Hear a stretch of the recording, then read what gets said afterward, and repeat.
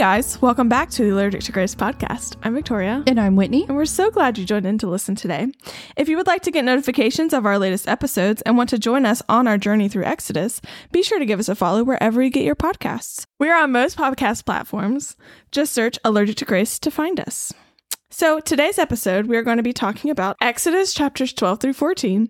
But to pick up where we left off last week, starting in chapter 9, we see the continuation of the plagues with the fifth plague, which is the killing of all livestock. And we go through chapter 11, which is mostly through the end of the rest of the plagues, right? Yes. So the sixth plague, which is boils, the seventh plague, which is hail, the eighth plague, which is locusts, the ninth plague, which is 3 days of darkness. And finally, we see the threatening of the final plague. Throughout all of this, Pharaoh refuses to let the people of Israel go, so God has to continuously show him exactly who he is.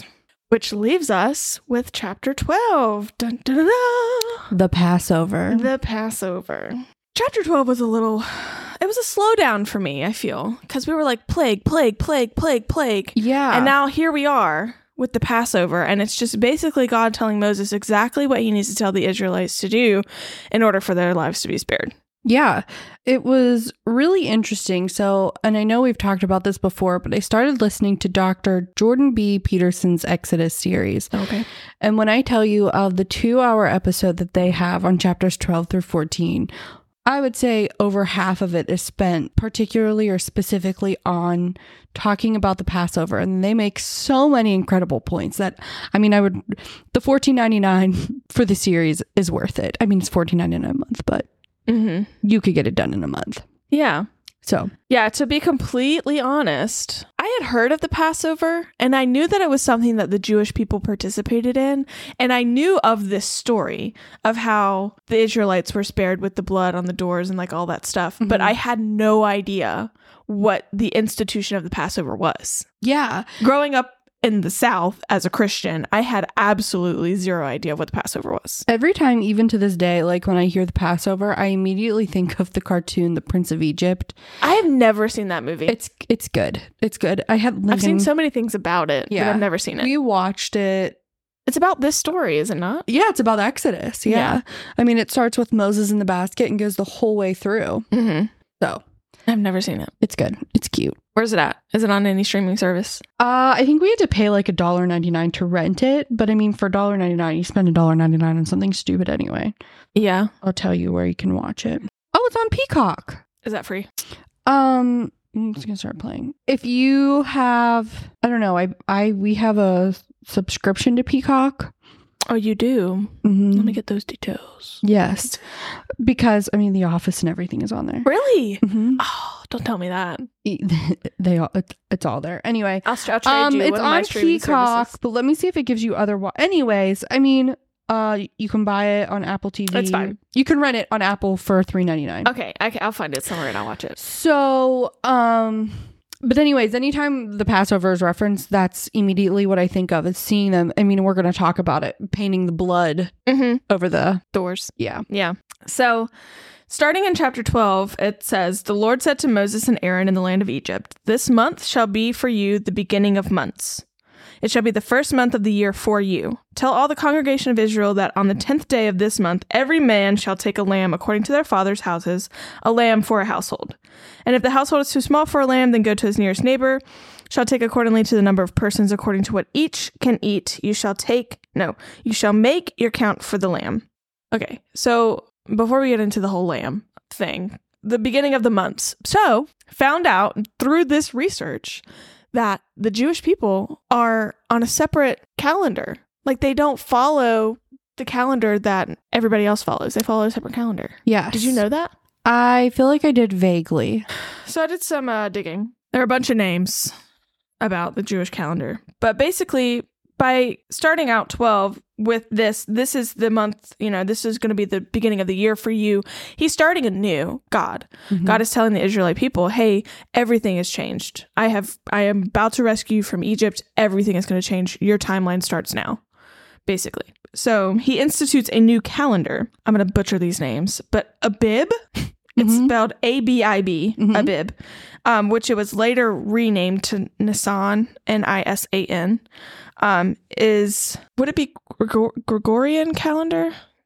Gregorian? Is that right? Mhm. Gregorian? That's how I would say it. So their first month, which is Abib or Nisan, correlates to March or April. Yes. In the Gregorian, or whatever the hour calendar. Yeah, the secular calendar. Thank you. I guess you could call it that. So the Jewish calendar is based on a lunar month, whereas our calendar is based on a solar month. Okay. It's a bit longer than the 29 and a half days because the months in the Jewish calendar are 29 or 30 days long. So they have to insert a month every 7 or so years to make up for the time that was lost. Okay. But basically, I found that the names of the month just basically mean like when crops would be like harvested and like they meant something. I read that somewhere. I just thought it was interesting. I think it was Got Questions. Yeah. Made a interesting point about the fact that it's a lunar based calendar. So it goes off the moon and not the sun. Right? It says, Go ahead. It says, to ancient Israel, the moon became a symbol of the nation itself. The sun eventually became symbolic of the Messiah. Since the moon produces no light of its own, the symbolism is especially appropriate. Israel was supposed to reflect the Messiah's light to the world. Yes. I was also just thinking too, the moon is what this calendar is based off of, and what's the exact opposite of what the Egyptians worshipped. The sun. Yeah, that makes sense. That's why I was laughing. Yeah. It says the Jewish calendar remained unchanged during the period between the Old Testament and the New Testament, approximately 400 years, despite an attempt by the Hellenistic rulers to induce a modified lunar month system. Basically, it said that the Hebrews didn't record dates by citing the month, or didn't record events by citing the month of the day that it happened. They based their calendar around events that happened rather than the other way around. Okay, which makes sense as to why this is the beginning of a new... Yeah. Okay. There's a lot of other references to the rest of the years. They have a bunch of different names, but they have 12 of them, just like our regular calendar does. But January is like their 11th month. 10th or 11th month is when January would start. Well, how many months do they have in a year? 12. Oh, okay. And they're all biblically referenced, except for like 2 or 3 of them. The ones that they make up. Yes, actually. Because you have to think, like, the Jewish people took this and ran with it, you know, so it still exists today. Yeah. So, yes. But it was, it's supposed to be dated from when the creation of the earth and 3 years and 3 months before the Christian era. So, to find the current year in the Jewish calendar, one must add 3,759 to the date of the Gregorian calendar. So, what we call 2015 is in the Jewish calendar year 5,775. Interesting. Got questions. Interesting. Not anything for me, and I don't completely understand it. But there's that. Interesting. We have the start of a new calendar, a new era. Not specifically in terms of BC, AD, whatever, but yes. Yes. So back to the lamb. Yes. 1 lamb for each household. Mm-hmm. And if you didn't have enough people in your household, you get a whole lamb, you go to your neighbor and be like, hey, you guys share. You don't have enough, I don't have enough, let's split one. Mm-hmm. But without cutting it. And breaking its bones. No. So the lamb must be without blemish, a male, a year old. You may take it from sheep or from goats, and you shall keep it until the 14th day of this month, when the whole assembly of the congregation of Israel shall kill their lambs at twilight. This is part of the institution of Passover, is that they keep a lamb from the 10th to the 14th, and on the night of the 14th, they slaughter it at twilight. Yes. Or midnight, or between 2 days. Yes. Do you know why they slaughter it at twilight? Tell me. Do you know why? No, I don't. You don't? No. It's because when that's when they were kicked out of Egypt. Oh, that makes sense. Because later on in the chapter, we'll see. Yes. But, yep. Also is when God spared them from his judgment. Can you imagine getting a lamb or a goat or something and keeping it for, 4 or 5 days? I'd get attached. Yeah, I was just thinking that. I'm like, I would too. But you have to keep in mind, too, it was a different culture. They didn't see them as pets or like... Yeah. And they knew not to get attached because they knew... it became part of their family. So by the time it was sacrificed, it was both cherished and mourned. Yeah. So it had significance. So, God wanted the sacrifice to be of something precious. Precious. My precious. But anyway, So moving on, verse 7. Then they shall take some of the blood and put it on the two doorposts and the lintel of the house in which they eat it. They shall eat the flesh that night, roasted on the fire with unleavened bread and bitter herbs. They shall eat it. Do not eat any of it raw or boiled in water, but roasted, its head with its legs and its inner parts, and you shall let none of it remain until morning. Anything that remains until the morning you shall burn. In this manner you shall eat it with your belt fastened, your sandals on your feet, and your staff in your hand, and you shall eat it in haste. It is the Lord's Passover. For I will pass through the land of Egypt that night, and I will strike all the firstborn in the land of Egypt, both man and beast, and all the gods of Egypt. I will execute judgments. I am the Lord. The blood shall be a sign for you on the houses where you are, and when I see the blood, I will pass over you, and no plague shall befall you to destroy you when I strike the land of Egypt. That was so hard for me to read. Oh my goodness. It was a lot of repetition. Yes. A lot of repetition. So basically, they slaughter a lamb, they roast it over a fire, they take its blood, they put it on the top of the door and the sides of the door, and then they basically eat it in haste, like they're in a rush for something. Be ready to go. Ready to go. Have your shoes on, have your stuff together, have your staff in your hand, be ready to run out the door. Literally. So if you don't know what a lintel of a door is, it's top of the door. Like we have the top of the door frame. Rectangle of a door. The top of the door and the sides of the door. Yes. So if you were to connect the two sides, and if you were to let the blood from the top run down, what does that make? Makes a cross. Makes a cross. Makes a letter T. Well, no. I'm joking. It's a cross. It's a cross. It's a cross. Foreshadowing things, maybe. Maybe. I don't know. So something I found from Enduring Word said the idea behind eating it all was that you had to take it all then and not store up some for rescue for later. It was for right then, right now, and you had to receive all of it without thinking you could take a bit and then come back to it later if you pleased. So we take in all of Jesus, not just the parts that please us. Parallel.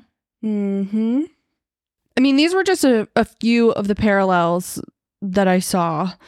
First of all, I guess this isn't really a parallel, but this whole thing, this whole idea, or this whole Passover is meant to be holy and sacred, right? Because it's the new beginning. It's immediately before they're coming out of Egypt to their freedom. And that's why whatever's left over has to be burned, because it's holy. You don't want to let it lay around. But some of the parallels that I have, or that I found these on BibleWise.com. The whole lamb is for the unity. Unity is a community. I did not mean for that to rhyme, right? Unity eventually in Christ. The whole lamb, so that's why you can't break it, can't cut it. He wants the whole thing roasted. Bitter herbs for bitter times. And this could be things like, I thought this was interesting, like rice, or not rice. No, that's not a herb. Lettuce. Not even close. Yeah. Lettuce or jicama, I think it said, or just some of the examples that they have. But anyways, for like bitter times, bitter times in Egypt, eventually going to be the bitter times in the desert, and so on and so forth. The blood over the door was very much so, I mean, yes, it told God, this is where, the Israelites are to go past them. And a large part of the reason too they did that also was because some of these Israelites, I mean, yes, the majority of them were living in Goshen, but I think a lot of them too kind of like assimilated, is that the word?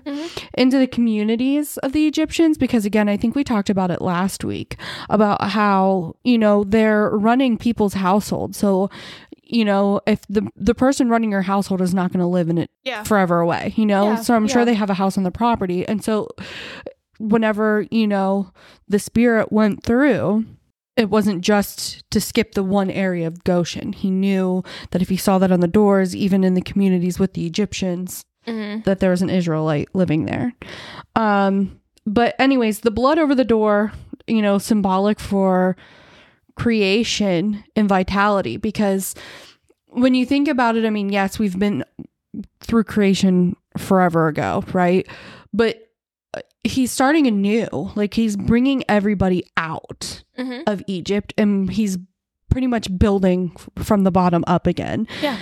And also because what were all of these plagues were doing what? We talked about it in the last episode. They were pretty much, what was the word? I don't know. Can't remember what the exact word that I used was, but it was like, it's basically the undoing or the unraveling, the decreating of the Egyptians.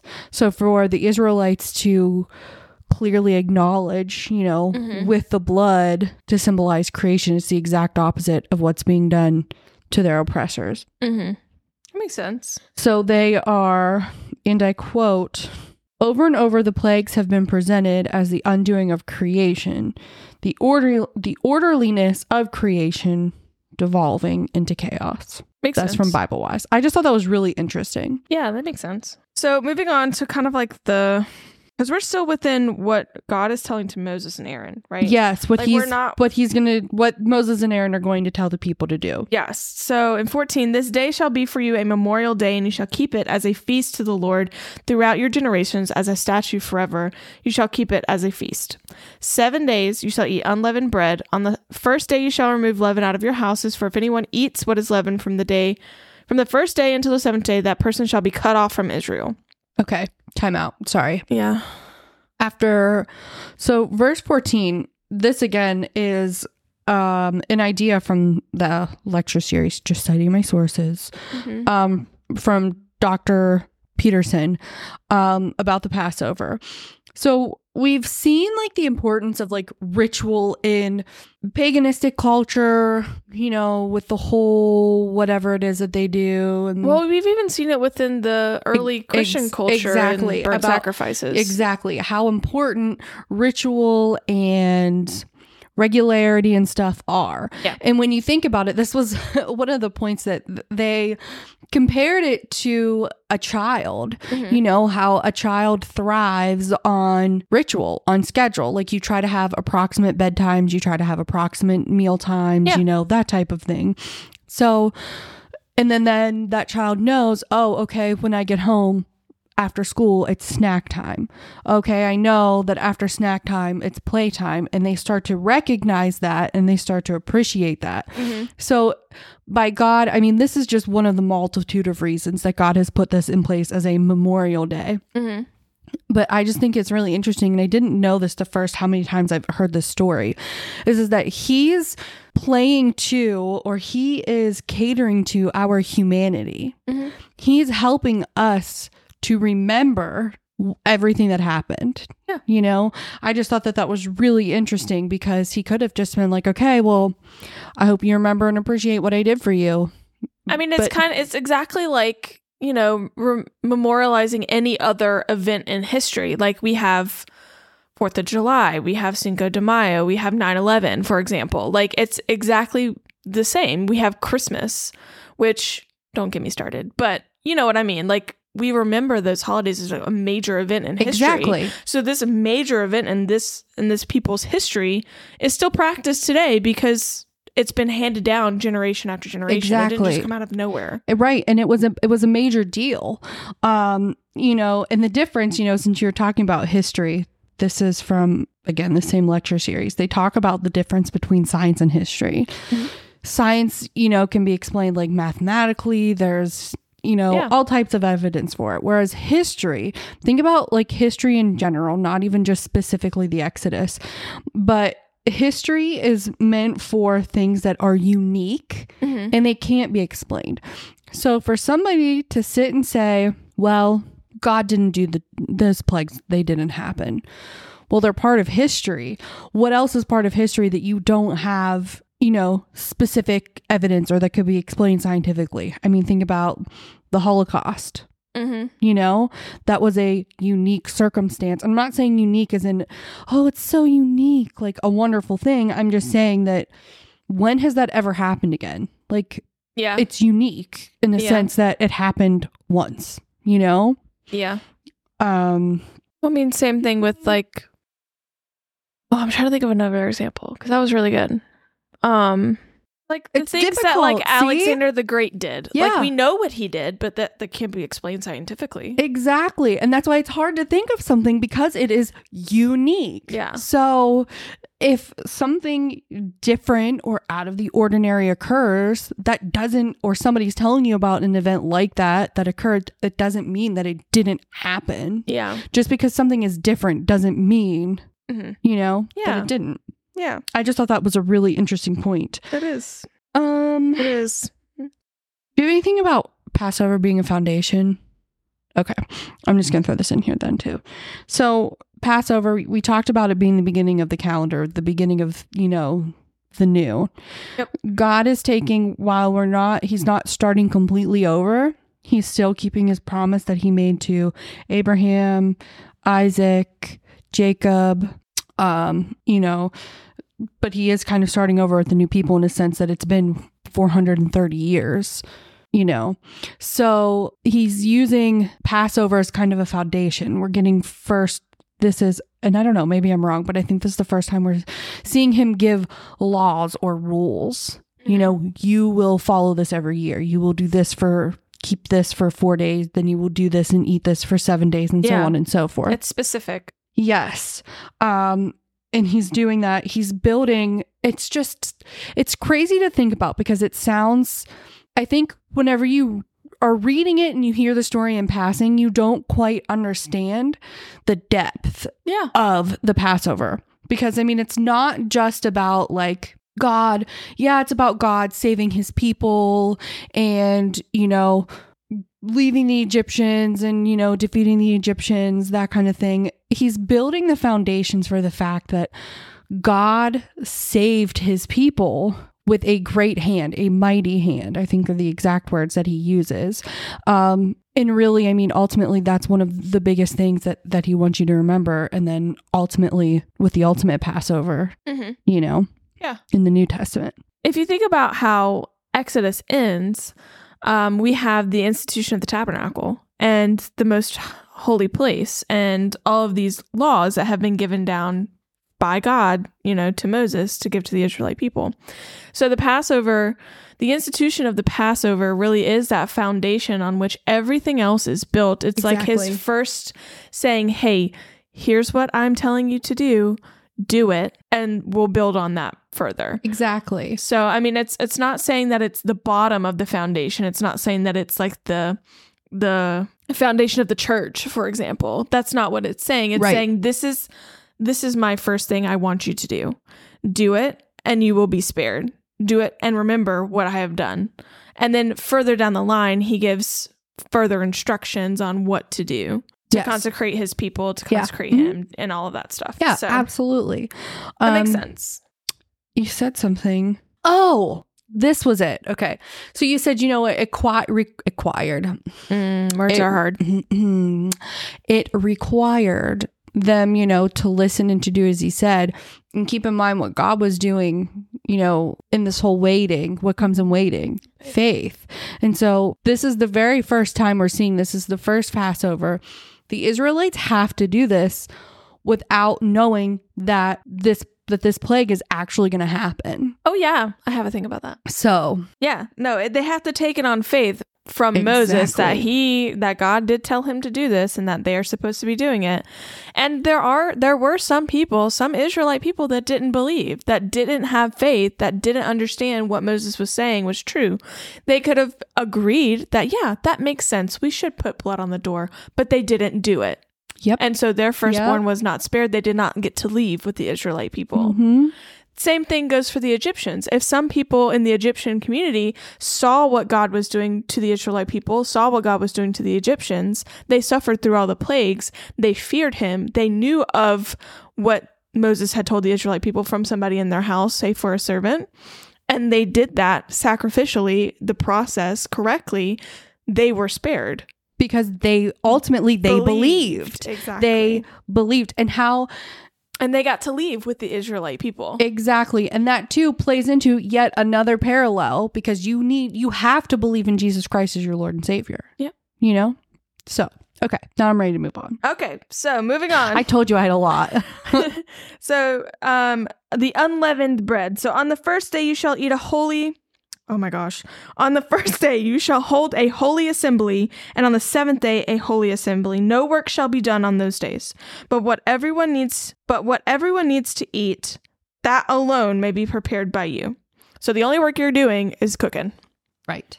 And you shall observe the feast of the unleavened bread, for on this very day I brought your hosts out of the land of Egypt. Therefore you shall observe this day throughout your generations as a statute forever. So he's instituting Passover, which is the slaughter of the lamb, the blood on the door, the eating of the lamb, the burning of its remains after the day after, blah, blah, blah, right? Yes. And he's also instituting the feast of unleavened bread. So the feast is 7 days. It goes from the 10th day. No. That's when Passover starts. Passover began on the 10th. On the 14th, they ate the Passover, and this was the first day of the unleavened bread. Yes. So the 14th through 21st? The 21st. That's 7 days, right? 7 days. 21st. Yep. Yes. They only ate unleavened bread. So, of course, I fell into a rabbit hole about what I was hoping so, is. because I knew it had to be something other than it just had to be quickly prepared. So the whole purpose of having unleavened bread, so if you ever have made your own bread yourself, you know that you have to have, if it's sourdough bread, for example, you have to have a starter of some sort. And normally people didn't make their starters every single time they would make bread. Yeah, you make a big batch of it. Exactly. Even now. You keep it in a your jar, starter. Yeah. And then you would mix in a little bit to rise your flour. And so the bread would rise and be all fluffy and stuff. Okay. So by ancient practice. Yeah. By clearly. Unleavened, it means that you throw out your starter and you have nothing to rise your bread with. Oh, I'm loving this already. Because the starter in itself is a live bacteria. It is yeast, and that's what makes the bread rise. Like, you can eat it. It's fine. And to be honest, what is the word? Hygienic. Okay. Yes. There was some hygienic, purpose to this as well, because you need to redo your starter every now and again, or else the bacteria gets bad and then your bread gets bad and it's gross. Penicillin. So you need to throw it out every now and again and restart over. But the leaven in bread was thought to be like sin, because you put a little bit in and it spreads throughout the entire loaf. Yep. And it makes everything just A, delicious, but B, bad. Yeah. So the unleavened bread, it says, this is from Got Questions. According to the Hebrew lexicon, the term unleavened bread is derived from the word matzoa, which means bread or cake without leaven. The lexicon also states that matzoa is in turn derived from the word which means to drain out or suck. In referring to the second Hebrew word, the lexicon states in the sense of greedy devouring for sweetness. So it's quite possible that the unleavened bread, while it may have been heavy and flat, may also have been sweet to the taste. So they're basically eating crackers. Okay. And it's still done today. In terms of the Passover observance, they don't eat leavened bread. They don't buy bread from the grocery store and eat it. They would make crackers from flour and water, basically, because what else goes into bread besides your starter? Sugar. Yeah, sugar. Salt. That's it. Yeah. So they're making crackers because their bread didn't rise because they didn't have yeast in it. Mm-hmm. And what kind of bread did Lot make for his 2 holy visitors? I don't know. Unleavened bread. Okay, there you go. Why? Also, the second part of the unleavened bread is that you have to give it time to rise. Exactly. So if you have mixed in your starter with your flour and your water and your sugar and all that mess, you have to give it time to rise before you bake it. And in the haste that they were eating the Passover lamb and the haste that they left Egypt, they had no time for their bread to rise. So that's also a part of it. Yes. There's a lot of symbolicness to the unleavened bread. That's the word. I feel like we just kind of glossed over it a little bit. I feel like there's a lot more there is, and especially with the Passover, there's so much symbolism. Well, yeah. It's insane. Yes, there's the obvious stuff, but then there's the not so obvious stuff, like the unleavened bread, the yeast, how it only needs a little bit and spreads throughout the whole thing. Yes. All right. Where was I at in scripture? The first month, yes, right? The unleavened bread, therefore he shows 18. In the first month, from the 14th day of the month at evening, you shall eat unleavened bread until the 21st day of the month. You're trying to do math, and it was right there. Great. For 7 days, no leaven is to be found in your houses. If anyone eats what is leavened, that person will be cut off from the congregation of Israel, whether he's a sojourner or a native of the land. You shall eat nothing leavened in all your dwelling places. You shall eat unleavened bread. So many times this is repeated. Nothing leavened, nothing leavened. You will be cut off. You will be cut off. Don't do it. I'm wondering what they would do, because I mean, obviously God said you'll be cut off. What did the people do if they found out that somebody ate something leavened? They probably cut them off. They probably shouldn't. Yeah.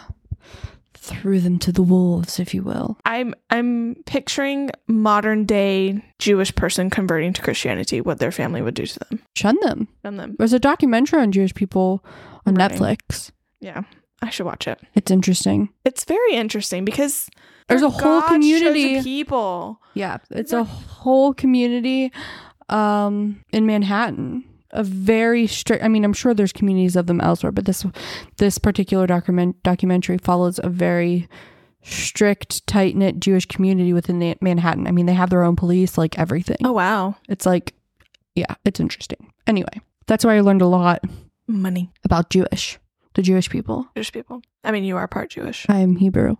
Shut up. Okay.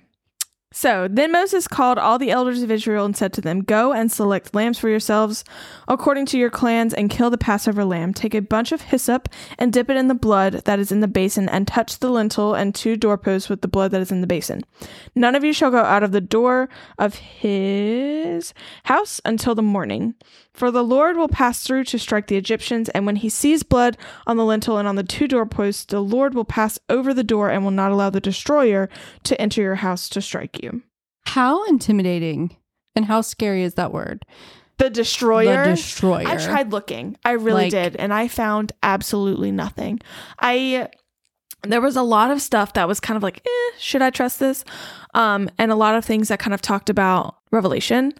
And sometimes referred to the destroyer as the angel of death. Sometimes was talking about how it was an angel of God that came with a purpose, like all of that stuff. But like, what do you think it was? The destroyer. What do you mean? What do I think it was? Because, I feel like the angel of death is a little dark, I mean, I think it was the angel of death. Why would there be an angel of death when death was never part of the plan? What do you mean it was never part of the plan? It obviously was. No, like death from the beginning was part of sin. That was the consequence of sin, was death. Yeah, but God Jesus conquered death. Yeah, but God knew that the fall was going to happen because he knew they were going to make that choice. Yeah, I know. But like, why would he make an angel of death part of his court? For this reason.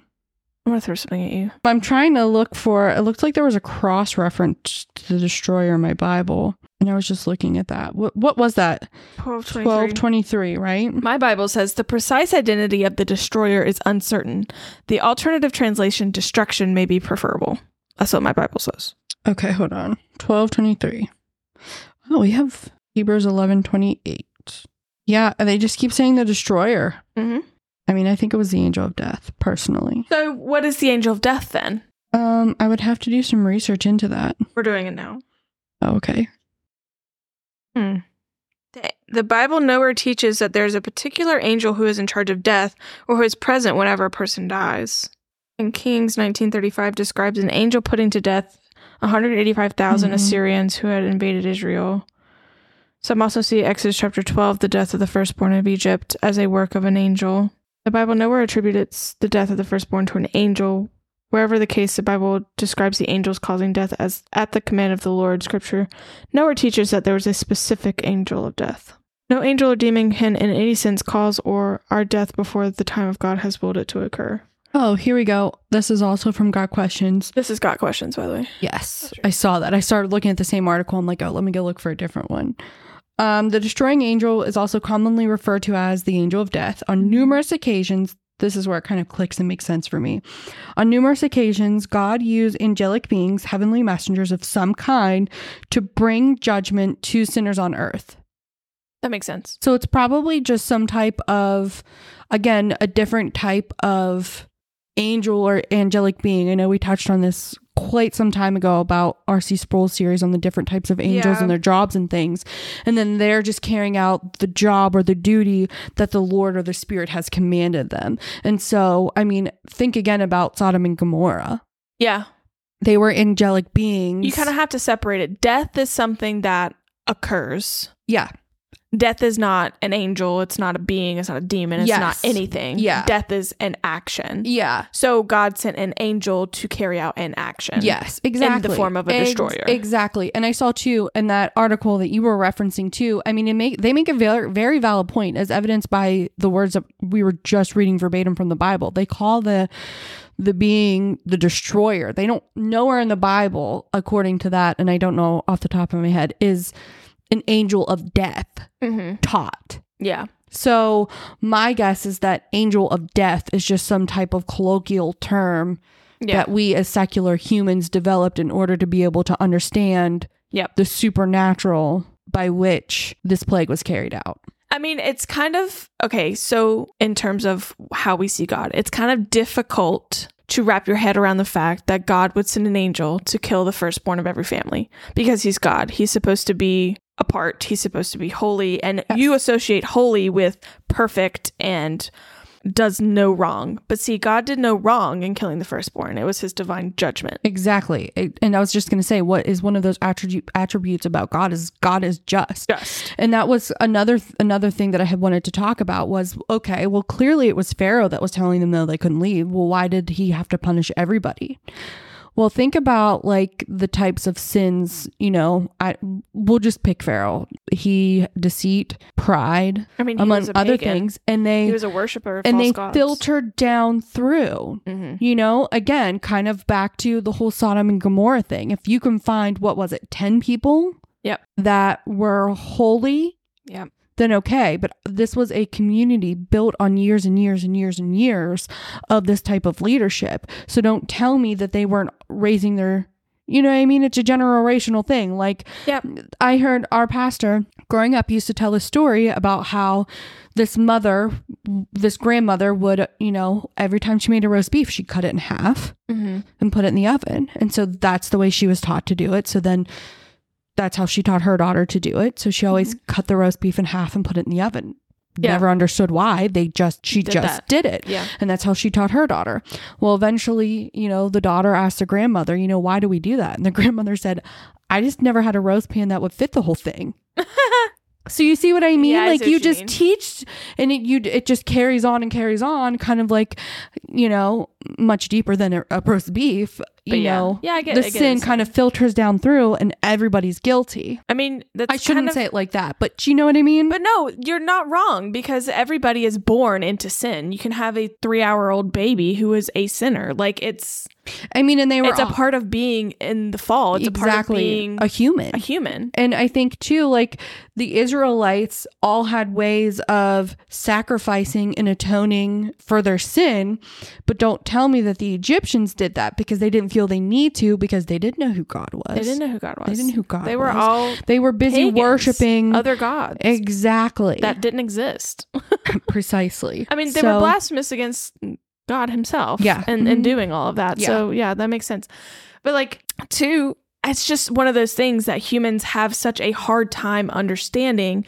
One, the justness of God and how he carries out that judgment. And two, the fact that you can have a 3-hour-old baby who is a sinner. Like, exactly. Our right and wrong is so of this world that we don't see the bigger picture of what God has. Exactly. And that's all a direct result of the fall. Yes. Okay. So destroyer is just an angel sent by God to carry out death, to destroy people. I'm glad we went down that rabbit hole. That was really interesting. I tried and I just got sucked into I didn't even think about it because I always just accepted it was, the spirit, a supernatural force that... I mean, like, okay, so like, think about it. Did he just send an angel down and the angel went through and as he passed the houses, the kids just fell asleep and died? Or was it like super traumatic? Yeah. I mean, so and again, came in with like this giant sword and slashed some people. Hey, could have been. Every time I think about this, I think of the Prince of Egypt. They demonstrate it. It looks like a spiritual, supernatural, angelic, I guess, being, for a lack of better term, that just like that's the sound. It's the wind that goes comes in and kills you. And you see, and keep in mind that probably the majority of them are asleep because it's the middle of the night. And you just see them, they're just gone. I mean, their bodies are there, but like they're their dead. living is just gone. Yeah. So I don't imagine that it was, I personally, based on cartoons, I don't envision it being this like, I mean, I think once people started to realize what was happening, it became dramatic. And I mean, we're going to read it in a little bit. They talk about the cry in Egypt. Yeah. That I think once people realized, it became a big, loud, chaotic thing. But while it was happening, I don't think so. Yeah, that makes sense. Personally, just a personal opinion. There's no biblical evidence for that. Yes. So we have to remember that we're going to keep moving on until we get to the actual plague itself. Okay. So hold on. Did you have a thing about the hyssop? I thought you did. I thought you said you did because we already read that. It's just that, the hyssop, it was often used to apply blood for the cleansing of sin. Mm-hmm. It's seen in Leviticus for the cleansing of a leper. In Numbers, used to make the ashes of a red heifer for the water of purification. Again, in Numbers, was used to apply the purification of water. It says, David in his great psalm of repentance said, purge me with hyssop and I shall be clean. Hyssop was always connected with purification through sacrifice. Which all of that was after this happened. Yeah. So that's why, I bet. Yeah, probably. So this is also from Enduring Word. It says, hyssop was even connected with Jesus' great sacrifice for sin. John points out when Jesus was offered sour wine to drink on the cross, a sponge soaked with it was put on a bunch of hyssop. I never put that parallel together. Mm-hmm. Very interesting. Full circle. Yep. Ugh. That man hanging on the cross for me. That makes... Yep. New Testament. Moving on. So, if we sit here and now we're gonna cry. No. So it says 24, you shall observe this rite as a statute for you and for your sons forever. And when you come to the land that the Lord will give you, as he has promised, you shall keep this service. And when your children say to you, what do you mean by this service? You shall say, it is the sacrifice of the Lord's Passover, for he passed over the houses of the people of Israel in Egypt when he struck the Egyptians, but spared our houses. And the people bowed their heads and worshipped. When the people of Israel went and did so, as the Lord had commanded Moses and Aaron, so they did. Did you know? I looked at like the rites and the ritual of Passover. Okay. And this is actually something that a son asks during the Passover. I think it's asked to the father, and he asks, as like a ritualistic question. Asks a ritualistic question, and then the son tells the story of the Passover. That makes sense. Again, appealing to our humanity, catering to our humanity to remember this. And so I guess I don't know if this is the right place to ask this question, or if I should wait until after the death of the firstborn. But we can read 29 through 32. Because that's... Yeah, let's go ahead and let's do that. That's the first. Okay. Mm-hmm. So 29, I'm just going to read it through. It's a lot. And I don't want to try to explain. So it says, at midnight, the Lord struck down all the firstborn in the land of Egypt, from the firstborn of Pharaoh who sat on his throne to the firstborn of the captive who was in the dungeon, and all the firstborn of the livestock. And Pharaoh rose up in the night, and he said, and all his servants and all the Egyptians, and there were a great cry in Egypt, for there was not a house where someone was not dead. Then he summoned Moses and Aaron by night and said, up, go out from among my people, both you and the people of Israel, and go, serve the Lord as you have said. Take your flocks and your herds, as you have said, and be gone, and bless me also. So selfish. Bless me also. He's scared. I'm not making excuses for him. It says, the blessing sought is presumably to reverse the dreadful curse that had gone through the land. Mm-hmm. They thought that the people would come back. Not happening. Well, because think about it. Every time he'd ask, he reversed it. Yep. Well, God told him this was going to... Listen, Pharaoh, you did it to yourself. He did. So... if we remember last episode, the Ipuwer Papyrus. Mm-hmm. Oh, yes. Tell me. Something about the last plague. My Bible references this, by the way. Yeah. It says, the Ipuwer Papyrus says, forsooth, the children of princes are dashed against the wall. Forsooth, the children of princes are cast out in the streets. He who places his brother in the ground is everywhere. It is groaning throughout the land, mingled with lamentations. It happened. Mourning. Lamentations means mourning. Yeah. It happened. Yep. It happened. That is an extra biblical poem from the same time of the Exodus. Yes. So what I was going to ask is, we're talking about this memorial and the importance of remembering and the importance of emphasizing how big of a deal this actually was, right? To me, whenever I'm reading this, I think too that God wants us to remember and wanted them to remember. Let me find it because I wrote my thought down. Anyway, I think it's important to remember that the terribleness and the trauma of it all in order for this to happen. What was your question? So I guess it really wasn't a question. I was going to ask, do you think part of the remembering that God wants us to do is to remember how awful it was? Yeah. I mean, the whole purpose of the plagues, of the Passover, of the rescue of the Israelites from Egypt, and the remembrance and the institution of the Passover for that remembrance is to remember who he is and what he is capable of. Exactly.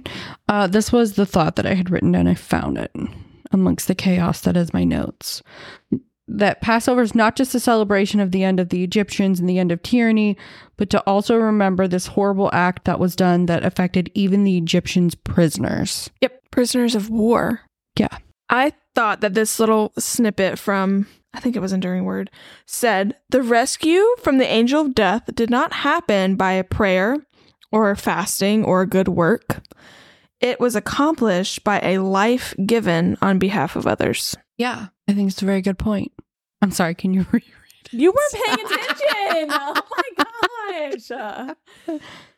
Rescue from the angel of death did not happen by prayer or fasting or good work. It was accomplished by a life given on behalf of others. Absolutely. And that's another that is another point of the Passover and the remembering of the Passover, is that how many people had to be lost for you to be free? How many people were sacrificed? How many people had to, animals, people, innocents, I guess not necessarily innocence because it is a judgment, but had to be lost for the freedom, Again, back to remembering the terrible act that it was. So I found something that's also extra biblical from one of these commentaries. Oh, good. It says, an inscription was found in a shrine connected with the Great Sphinx that records a solemn promise from the Egyptian gods vowing that Thutmose IV would succeed his father. I'm not going to say this right.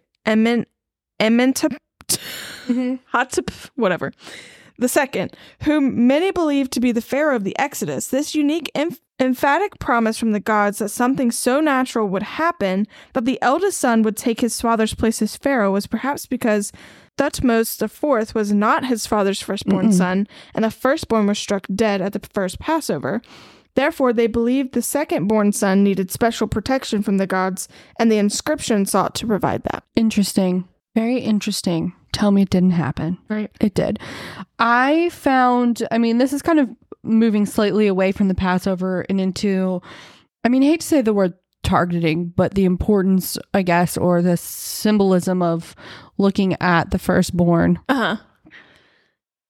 Trying to pause this and decide what the plan is. Yes. No, I think did we have a lot left? We're still in 12. I know, but do you have a lot left? Not really. I think it'll be okay. I think we'll push through. Anyway, so going back to looking at the firstborn and symbolism as to why the firstborn, would have been affected. This is from BibleWise.com. It helps to know that the ancient Near East, including Egypt, governed according to the rule of primogeniture. Sure. Basically the firstborn. Yeah. The firstborn is, which we know from Genesis, the firstborn is imbued with power and authority simply by virtue of being born. Yep. Killing the firstborn attacks the entire culture, not just the Egyptians, their entire culture. Mm-hmm. Eldest sons ruled younger sons. Younger sons could dominate servants or slaves. Needless to say, the Israelites were the lowest class. Mm-hmm. Which might offer another explanation as to why the Egyptians were so loath to let them go. Because if the lowest class leaves, the lowest class becomes somebody among else. The Egyptian people. Yeah. It becomes Egyptians. They didn't want to get rid of their free labor. And ironically, the lowest class provides the foundation upon which the whole nation rests.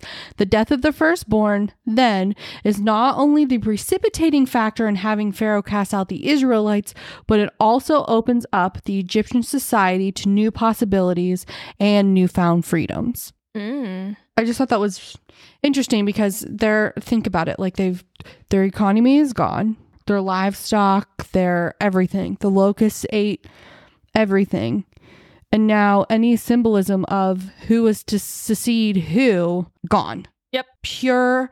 We're not even talking about just like chaos in a sense of like, just having everybody lost a child. Like, yes, of course, the chaos, but the chaos amongst everything. Like, who's going to run the household now?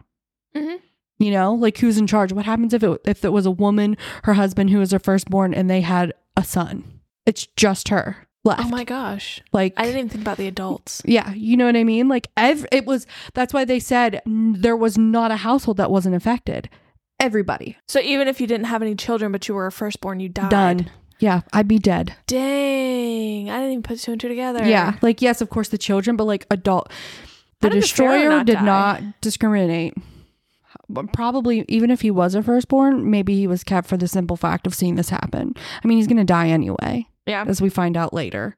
Yeah. Okay. But he's still here to see his... Well, because too, then think about the chaos that's about to ascend this entire nation, because everybody that's left is going out to chase down the Israelites. Yeah, right? Seriously. Okay, but we'll get there. So the Exodus. The Egyptians were urgent with the people to send them out of the land in haste, for they said, "We shall all be dead." So the people took their dough before it was leavened, and their kneading bowls being bound up in their cloaks on their shoulders. The people of Israel had also done as Moses told them, for they had asked the Egyptians for silver and gold, jewelry, and for clothing. And the Lord had given the people favor in the sight of the Egyptians, so that they let them have what they asked. Thus they plundered the Egyptians. Oh my gosh. Thus they plundered the Egyptians. Yes. And the people of Israel journeyed from Ramses to Succoth, about 600,000 men on foot, besides women and children. Okay, let's pause. So 600,000 men. But that's just the men. Men. We're not talking about flocks. We're not talking about animals. We're not talking about women. We're not talking about children. That's over 500,000 people. Yeah. Well, so I found... that's right? Yeah, 500,000. Yes. Yeah, that's over 500,000 people of just men. So then that, 600,000 is a lot, right? But then take into consideration, like you said, women, children. We're not even talking about animals yet. But two, I'm sure the Israelites, yes, they were the slaves in the work, Yeah. But there had to have been other cultures and other communities within the Egyptian community that were cast out or cast down or put into slavery, Yeah. And so they left with them. Yes. No, the next verse says, "A mixed multitude also went up with them, and very much livestock with flocks and herds." So the mixed multitude, not all of them were Israelites. Some of them were probably Egyptians. Yeah. And perhaps other foreigners, because they saw who God was and believed. Yeah. And were spared. Well, that, and two, like, hey, this is a chance to get out with this giant mass of people. Seriously? So really, it was probably more like 2 to 3 total. They, at least from what I could read, they were thinking 2 to 3 million people. That's crazy. That's insane. That's a lot of people. It continues and says, "And they baked unleavened cakes for the dough that they had brought out of Egypt, for it was not leavened, because they were thrust out of Egypt and could not wait, nor had they prepared any provisions for themselves." The time that the people of Israel lived in Egypt was 430 years. Now, we've already talked about that. 430 years. They were not enslaved for 430 years. The 430 years starts when Ishmael laughs at Isaac. Is that what we said? 430 started when Ishmael laughed at Isaac. Yes. Yeah. At that, party. Yeah. At the end of the 430 years, on that very day, all the hosts of the Lord went out from the land of Egypt. On that very day. Side note, sorry. Swinging back around, I was just looking. I'm like, what is a comparison for 2 to 3 million people? Half of New York City. Half of New York. Yes, half of New York City. Okay. That's crazy. So the 430 years started when Ishmael laughed at Isaac at the weaning party. On that very day, all the hosts of the Lord went out from the land of Egypt. It was a night of watching by the Lord to bring them out of the land of Egypt. So this same night is a night of watching kept to the Lord by all the people of Israel throughout their generations. A night of watching. Did you do any research about that? Night of watching? I'm looking right now. Okay. So this kind of answers it. This is from setapartpeople.org.com. The first translation In the NSV version, which is not the version of the Bible that we use, but when you read the verse in the New American Standard Translation, you don't really notice anything exceptional about it. It seems to refer to the observance of the beginning of the Feast of Unleavened Bread, the special meal, and telling of the story, right? Mm-hmm.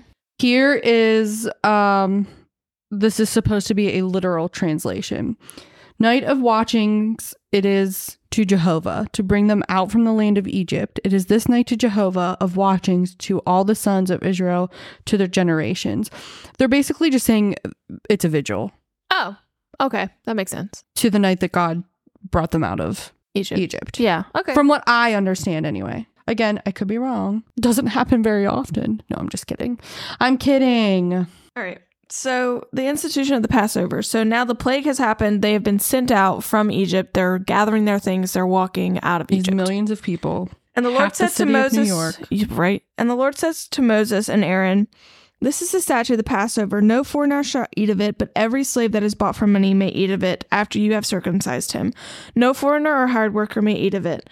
It shall be eaten in one house. You shall not take any of the flesh outside of the house, and you shall not break any of its bones. All the congregation of Israel shall keep it. If a stranger shall sojourn with you, and would keep the Passover to the Lord, let all his males be circumcised, then he may come near and keep it.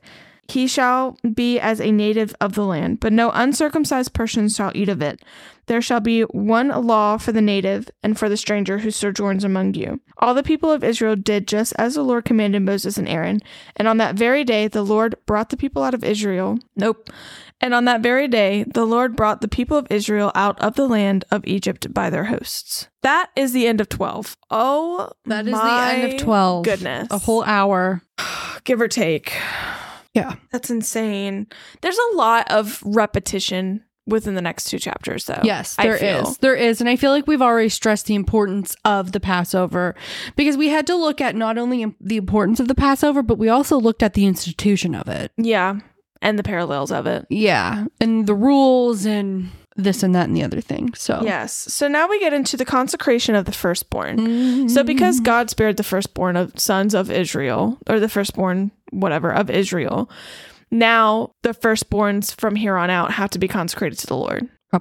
As like payment, basically, for their sparing. Well, to think about, children are a gift. They are not yours. Well, you may think they are a gift from God. Yes. Firstborn of humans and animals. Still not yours. So, yes, no, I know, but still. So at the beginning of 13 says, the Lord says to Moses, consecrate to me all the firstborn. Whatever is first to open the womb among the people of Israel, both of man and of beast, is mine. So, remember Cain and Abel. I do remember them. The first and the best of what you have. Yes. So the consecration of beasts, if it was a clean beast, as in a sheep or goat. Not a donkey. Not a pig. Don't think they had pigs. But if it was a sheep or a goat, they would slaughter the firstborn and give it to God. Yes, as a sacrifice. If it was an unclean animal. I don't want another sacrifice. If it was an unclean animal, they took a clean animal and sacrificed it. Yes. Yes.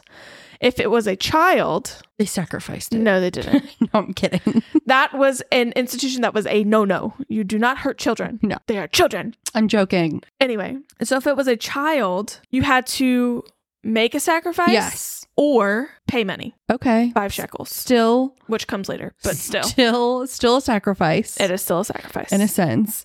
It's basically, and the thing of it is like I was saying is that they're not yours. Yeah. Nothing is yours. Nothing is yours. Name one thing that was not given to you. Yeah, if you don't redeem the donkey, you have to break its neck. Yeah. Mm-hmm. Because you can't sacrifice the donkey because it's not a clean animal. It's not. And it's only the firstborn sons that he wants consecrated. Animal. Did you notice that? Mm-hmm, I did notice that, the differentiation.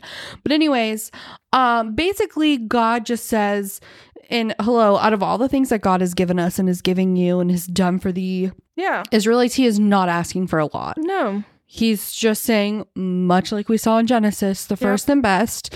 And basically, payment. It's his. It's his. Give it back. Yep.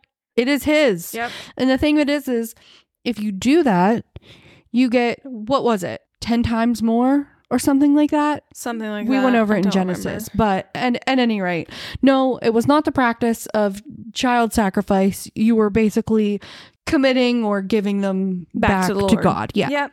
So it says, and when in time to come as, oh my gosh. And when in time to come your son asks you, what does this mean? You shall say to him, by a strong hand the Lord brought us out of Egypt from the house of slavery. For when Pharaoh stubbornly refused to let us go, the Lord killed all the firstborn in the land of Egypt, both the firstborn of man and the firstborn of animals. Therefore I sacrifice to the Lord all the males that first open the womb, but all the firstborn of my sons I redeem. It shall be as a mark on your hand or frontlets between your eyes, for by a strong hand the Lord brought us out of Egypt. I shuddered at that verse. Which verse? 16. It shall be a mark on your hand or the frontlets between your eyes, for by a strong hand the Lord brought us out of Egypt. Yes. Because I recently read through the entire New Testament. Yes. The mark of the beast is a, what is it? Oh, what's the word? Imitation of that. Oh. It's on your hand or on your head. Interesting. What does this mean? It's happening. What does it mean? So in this sense, I mean, do you know what it is? No, I have no idea. In this case? In this case, I have no idea. So what it is basically, from what I understand, and I could be wrong, but from what I understand, Jewish people would wear prayers. Oh, yeah. No, I read that. So. And Jesus, when he came and saw that the Pharisees were putting like giant pieces of paper on their forehead and walking around like, I know everything, ha ha ha. He was like, stop that. No. Get out the whips. Turn the tables. Flipping the tables. But they took it way too far. Like, that's not. No. And we'll get to that. Yeah. Probably in a year or two. Seriously. But anyways, yeah. That was all. That was it. So the most important part, other than the consecration of the firstborns in 13, is the pillar of cloud and fire. Yeah, let's go to that. I think that's good. 17. Because that's where we're at anyway. That's where we are. 17. When Pharaoh let the people go, God did not lead them by the way of land of the Philistines, although that was near, for God said, lest the people change their minds when they see war and return to Egypt. But God led the people around by the way of the wilderness toward the Red Sea. And the people of Israel went up out of the land of Egypt, equipped for battle. Moses took the bones of Joseph with him, for Joseph had made the sons of Israel solemnly swear, saying, God will surely visit you, and you shall carry up my bones with you from here.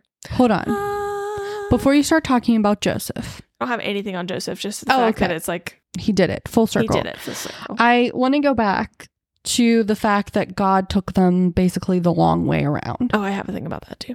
Okay. So basically you see this mass of 2 to 3 million people coming what looks like around or for your city. I mean, the Philistines, keep in mind, they have no idea what's going on. Mm-hmm. They just know there's a giant mass of people coming, and if they see it, they're going to want to fight. And we already know that the Israelites' faith is it's very punitive, right? Not punitive, puny. It's very small.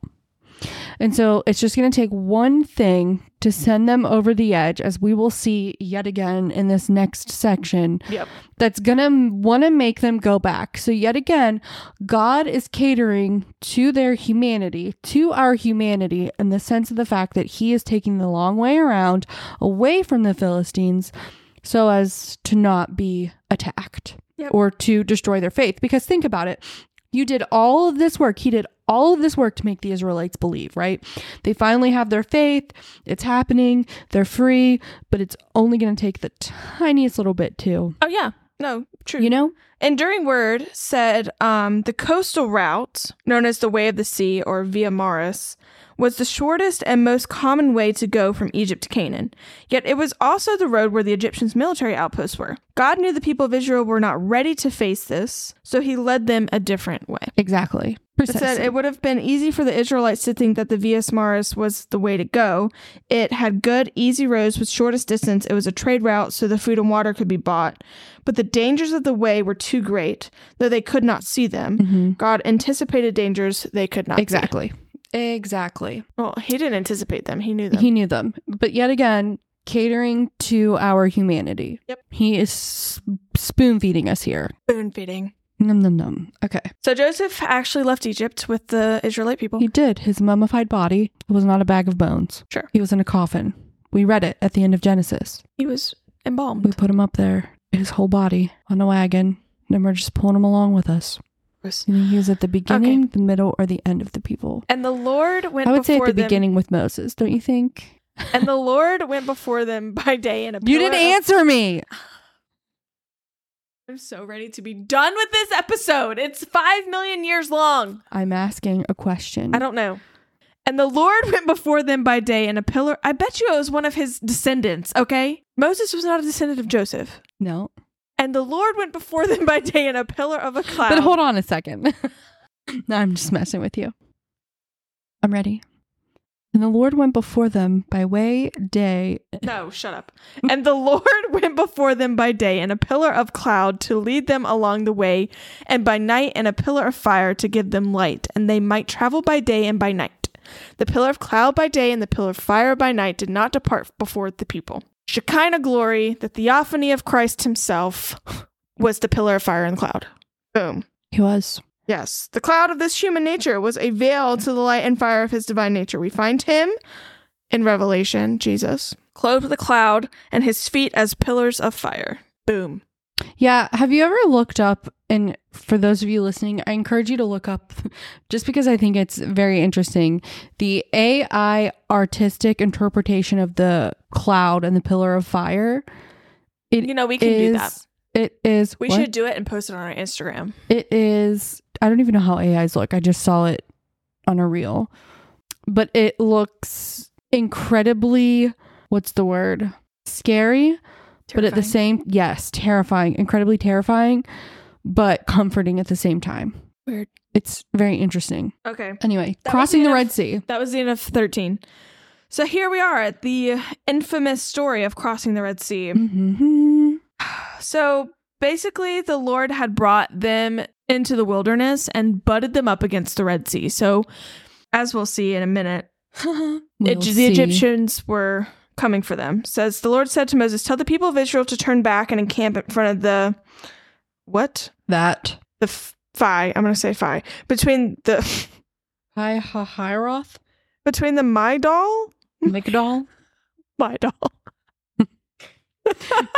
Migdal. Camp in front of the Pi-Hahiroth between Migdal and the sea. Yes, in front of Baal-Zephon. Okay. You shall encamp facing it by the sea.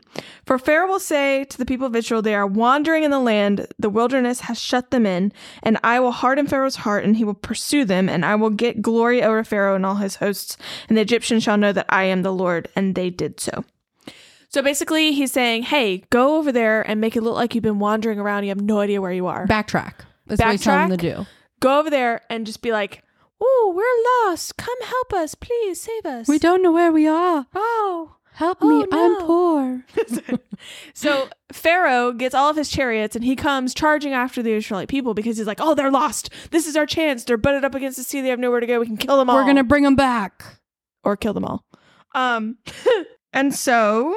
Yes, when the king of Egypt was told that the people had fled, the mind of Pharaoh and his servants was changed toward the people, and they said, what is this that we have done, that we have let Israel go from serving us? We lost our free labor. What have we done? Mm-hmm. So he made ready his chariot and took his army with him, and took 600 chosen chariots and all the other chariots of Egypt with the officers over all them. And the Lord hardened the Pharaoh's heart, and he pursued the people of Israel while the people of Israel were going out defiantly.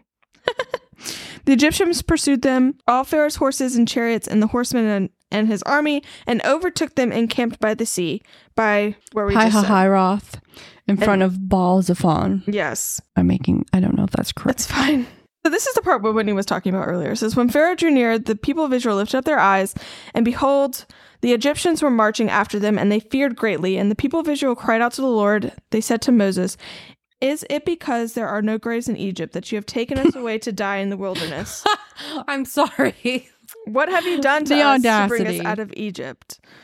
Is not this what we said to you in Egypt? Leave us alone that we may serve the Egyptians, for it would have been better for us to serve the Egyptians than to die in the wilderness. Oh, you of little faith. Right? This is what I'm talking about. It just takes one thing, because keep in mind, it's not like they're seeing the Egyptians and they're like 10 feet away. They are a massive group of people. The Egyptians coming, it's an entire freaking army with 600 chariots alone, not to mention people marching and on horseback. Yeah. They could see them from afar that they were coming. Mm-hmm. And so of course they're starting to freak out. What are we going to do? I told you we should have never left. We told you when you first started this, let us alone. Leave the Israelites alone. We would rather be slaves than die here in the wilderness. Like, oh, you of little faith. You just saw God kill all the firstborns of Egypt to bring you out of Egypt. You just saw your lives spared because of what he told you to do. And exactly. You did it. Like, what makes you think that he is not going to spare you now? Precisely. Anyway, so Moses said to the people, "Fear not, stand firm, and see the salvation of the Lord, which he will work for you today. For the Egyptians whom you see today, you shall never see again. The Lord will fight for you, and you only have to be silent." This verse. I was going to say, is that it? I'm like, that's it. That's it. 13 and 14. Yeah. I'm like, oh, that's it. Of screaming towards me, because at this point Moses has absolutely no idea what's going to happen next. No, Moses is the one who has faith. Moses is the one that he knows that God just did all of this, and he is not about to let half a million people die. Because God said, I'm going to be glorified, and the Pharaoh and his men are going to, what is the exact words that he uses? Because it's just, we talked about it earlier in this episode. But anyways, he basically says, like, the Egyptians aren't going to win. It's going to get bad, but they're not going to win. Yeah. Why would God do, okay, let's be real. Why would he do all this work to literally drown you in the ocean? Yeah, exactly. Or be slaughtered at the hand of your oppressors? Why would he do that? Exactly. Is that going to glorify him? No. Yep. Stand still. Moses told the people of Israel to stop. This is often the Lord's direction to the believer in a time of crisis. Despair will cast you down, keeping you from standing. Fear will tell you to retreat. Impatience will tell you to do something now. Presumption will tell you to jump into the Red Sea before it is parted. Yet God told Israel, he often tells us, to simply stand still, hold your peace as he reveals his plan. Yes. Boom. Boom. There it is. I have such trouble with that. Yes. Silence. Be patient. Stand still. Don't and say know those that words I to am me. God. Like, how many times do we hear "be still" and "no"? Just shut up. Because shut up and wait. if he's gonna make the flowers of the field look as beautiful as he does and make sure the sparrow has food for in its belly, why wouldn't he take care of his most precious creation? Why? Exactly. It's just so hard. Anyway, so the Lord said to Moses, "Why do you cry to me? Tell the people of Israel to go forward. Lift up your staff and stretch out your hand over the sea and divide it, that the people of Israel may go through the sea on dry ground. And I will harden the hearts of the Egyptians so that they shall go in after them. And I will get glory over Pharaoh and have all his hosts and chariots and his horsemen. And all the Egyptians shall know that I am the Lord when I have gotten my glory over Pharaoh, his chariots, and his horsemen." Imagine Moses just being like, "Chill, bro. You want me to what? You mean tell me chill? I'm going to lift my hand and it's just going to, okay." I mean, at this point, is he probably surprised everything he's done with his staff? I mean, no. I mean, that's just crazy. Just like, it's a wind. I mean, the wind had to be pushing people around, but like the sea parted. The sea parted and the Israelite people crossed on dry ground to the other side. Dry ground. And the water was like walls on either side of the people. Could you touch it? I'm sure you could. I think of Moana. Oh, yeah. Mm-hmm. I don't. I think of the Prince of Egypt and the parting of the sea. Right, I've never seen it. So. Pretty much the Exodus for me is a cartoon in my head. Like, that's why I brought up the AI thing, because that started to just watch the Prince of Egypt. You'll be picturing the rest of this book in cartoon. Right. Okay. Well, actually, I think it ends at the Red Sea. But anyways. So, the Egyptians pursued and went after them into the midst of the sea. They did. All Pharaoh's horses and his chariots and his horsemen. And in the morning, watched the Lord of the pillar of fire and the cloud. Oh, wait. But not before the Lord throws them into confusion. Hold on, wait. I skipped something. Via the cloud. I skipped something. The angel of God, who was going before the hosts of Israel, moved and went behind them, and the pillar of cloud moved from before them and stood behind them, coming between the hosts of Egypt and the host of Israel. So God placed himself between them. Yes. And there was a cloud in the darkness, and it lit up the night without one coming near the other all night. Then Moses stretched out his hand over the sea, and the Lord drove the sea back by a strong east wind all night and made the sea dry land, and the waters were divided. And the people of Israel went out into the midst of the sea on dry ground, the waters being a wall to them on their right and on their left. The Egyptians pursued and went in after them into the midst of the sea, all Pharaoh's horses, his chariots, and his horsemen. And in the morning watched the Lord of the pillar of fire and a cloud look down on the Egyptian forces and threw the Egyptian forces into a panic, clogging their chariot wheels so that they drove heavily. And the Egyptians said, "Let us flee from before Israel, for the Lord fights for them against the Egyptians." Then the Lord said to Moses, "Stretch out your hand over the sea, that the water may come back upon the Egyptians, upon their chariots, and upon their horsemen." So Moses stretched out his hand over the sea, and the sea returned to its normal course when the morning appeared. And as the Egyptians fled into it, the Lord threw the Egyptians into the midst of the sea. The waters returned and covered the chariots and the horsemen. All of the hosts of Pharaoh that had followed them into the sea, not one of them remained. But the people of Israel walked on dry ground through the sea, the waters being a wall to them on their right and on their left. He basically drowned them all. He did. That's exactly what he did. And there has been archaeological evidence of chariot wheels found where the Red Sea would have been. Exactly. Crazy. Exactly. Crazy. This is my favorite part. Thus the Lord saved Israel that day from the hand of the Egyptians, and Israel saw the Egyptians dead on the seashore. And Israel saw the great power that the Lord used against the Egyptians, so the people feared the Lord, and they believed in the Lord and his servant Moses. I see a bunch of floating bodies and just washed up on the seashore, so it must be true. That's exactly in my head. That's exactly what I'm thinking their thought process is. Oh, yeah, he was right this whole time. Look at him over there. I mean, you have to think about it from their perspective, too. Like, it had to have been hard. I'm sure. For this guy who they barely knew, who was also an Egyptian. I was going to say, who was raised as a prince of Egypt. In the freaking palace, basically. To come to them and say, "The Lord your God has spoken to me, and this is what's going to happen. Follow my instructions. Have faith." I am your leader. After things got worse for them and all of that mess. So Yeah. Well, and keep in mind too, they were leaving their oppressors, but they were also leaving the life that they had known for the past however long. The only thing the stuff they had, the only things that they ever knew. Yep. Not their living. Crazy. Though. They left it. Anyway. That was a very long episode. That was. This is a very long episode. And I'm sorry we're saying this at the very end, but if you need to pause. Now that it's over, right before we tell you our favorite verse. Come back to us. All right. Our favorite verse, we decided in the midst of all of this. Yes.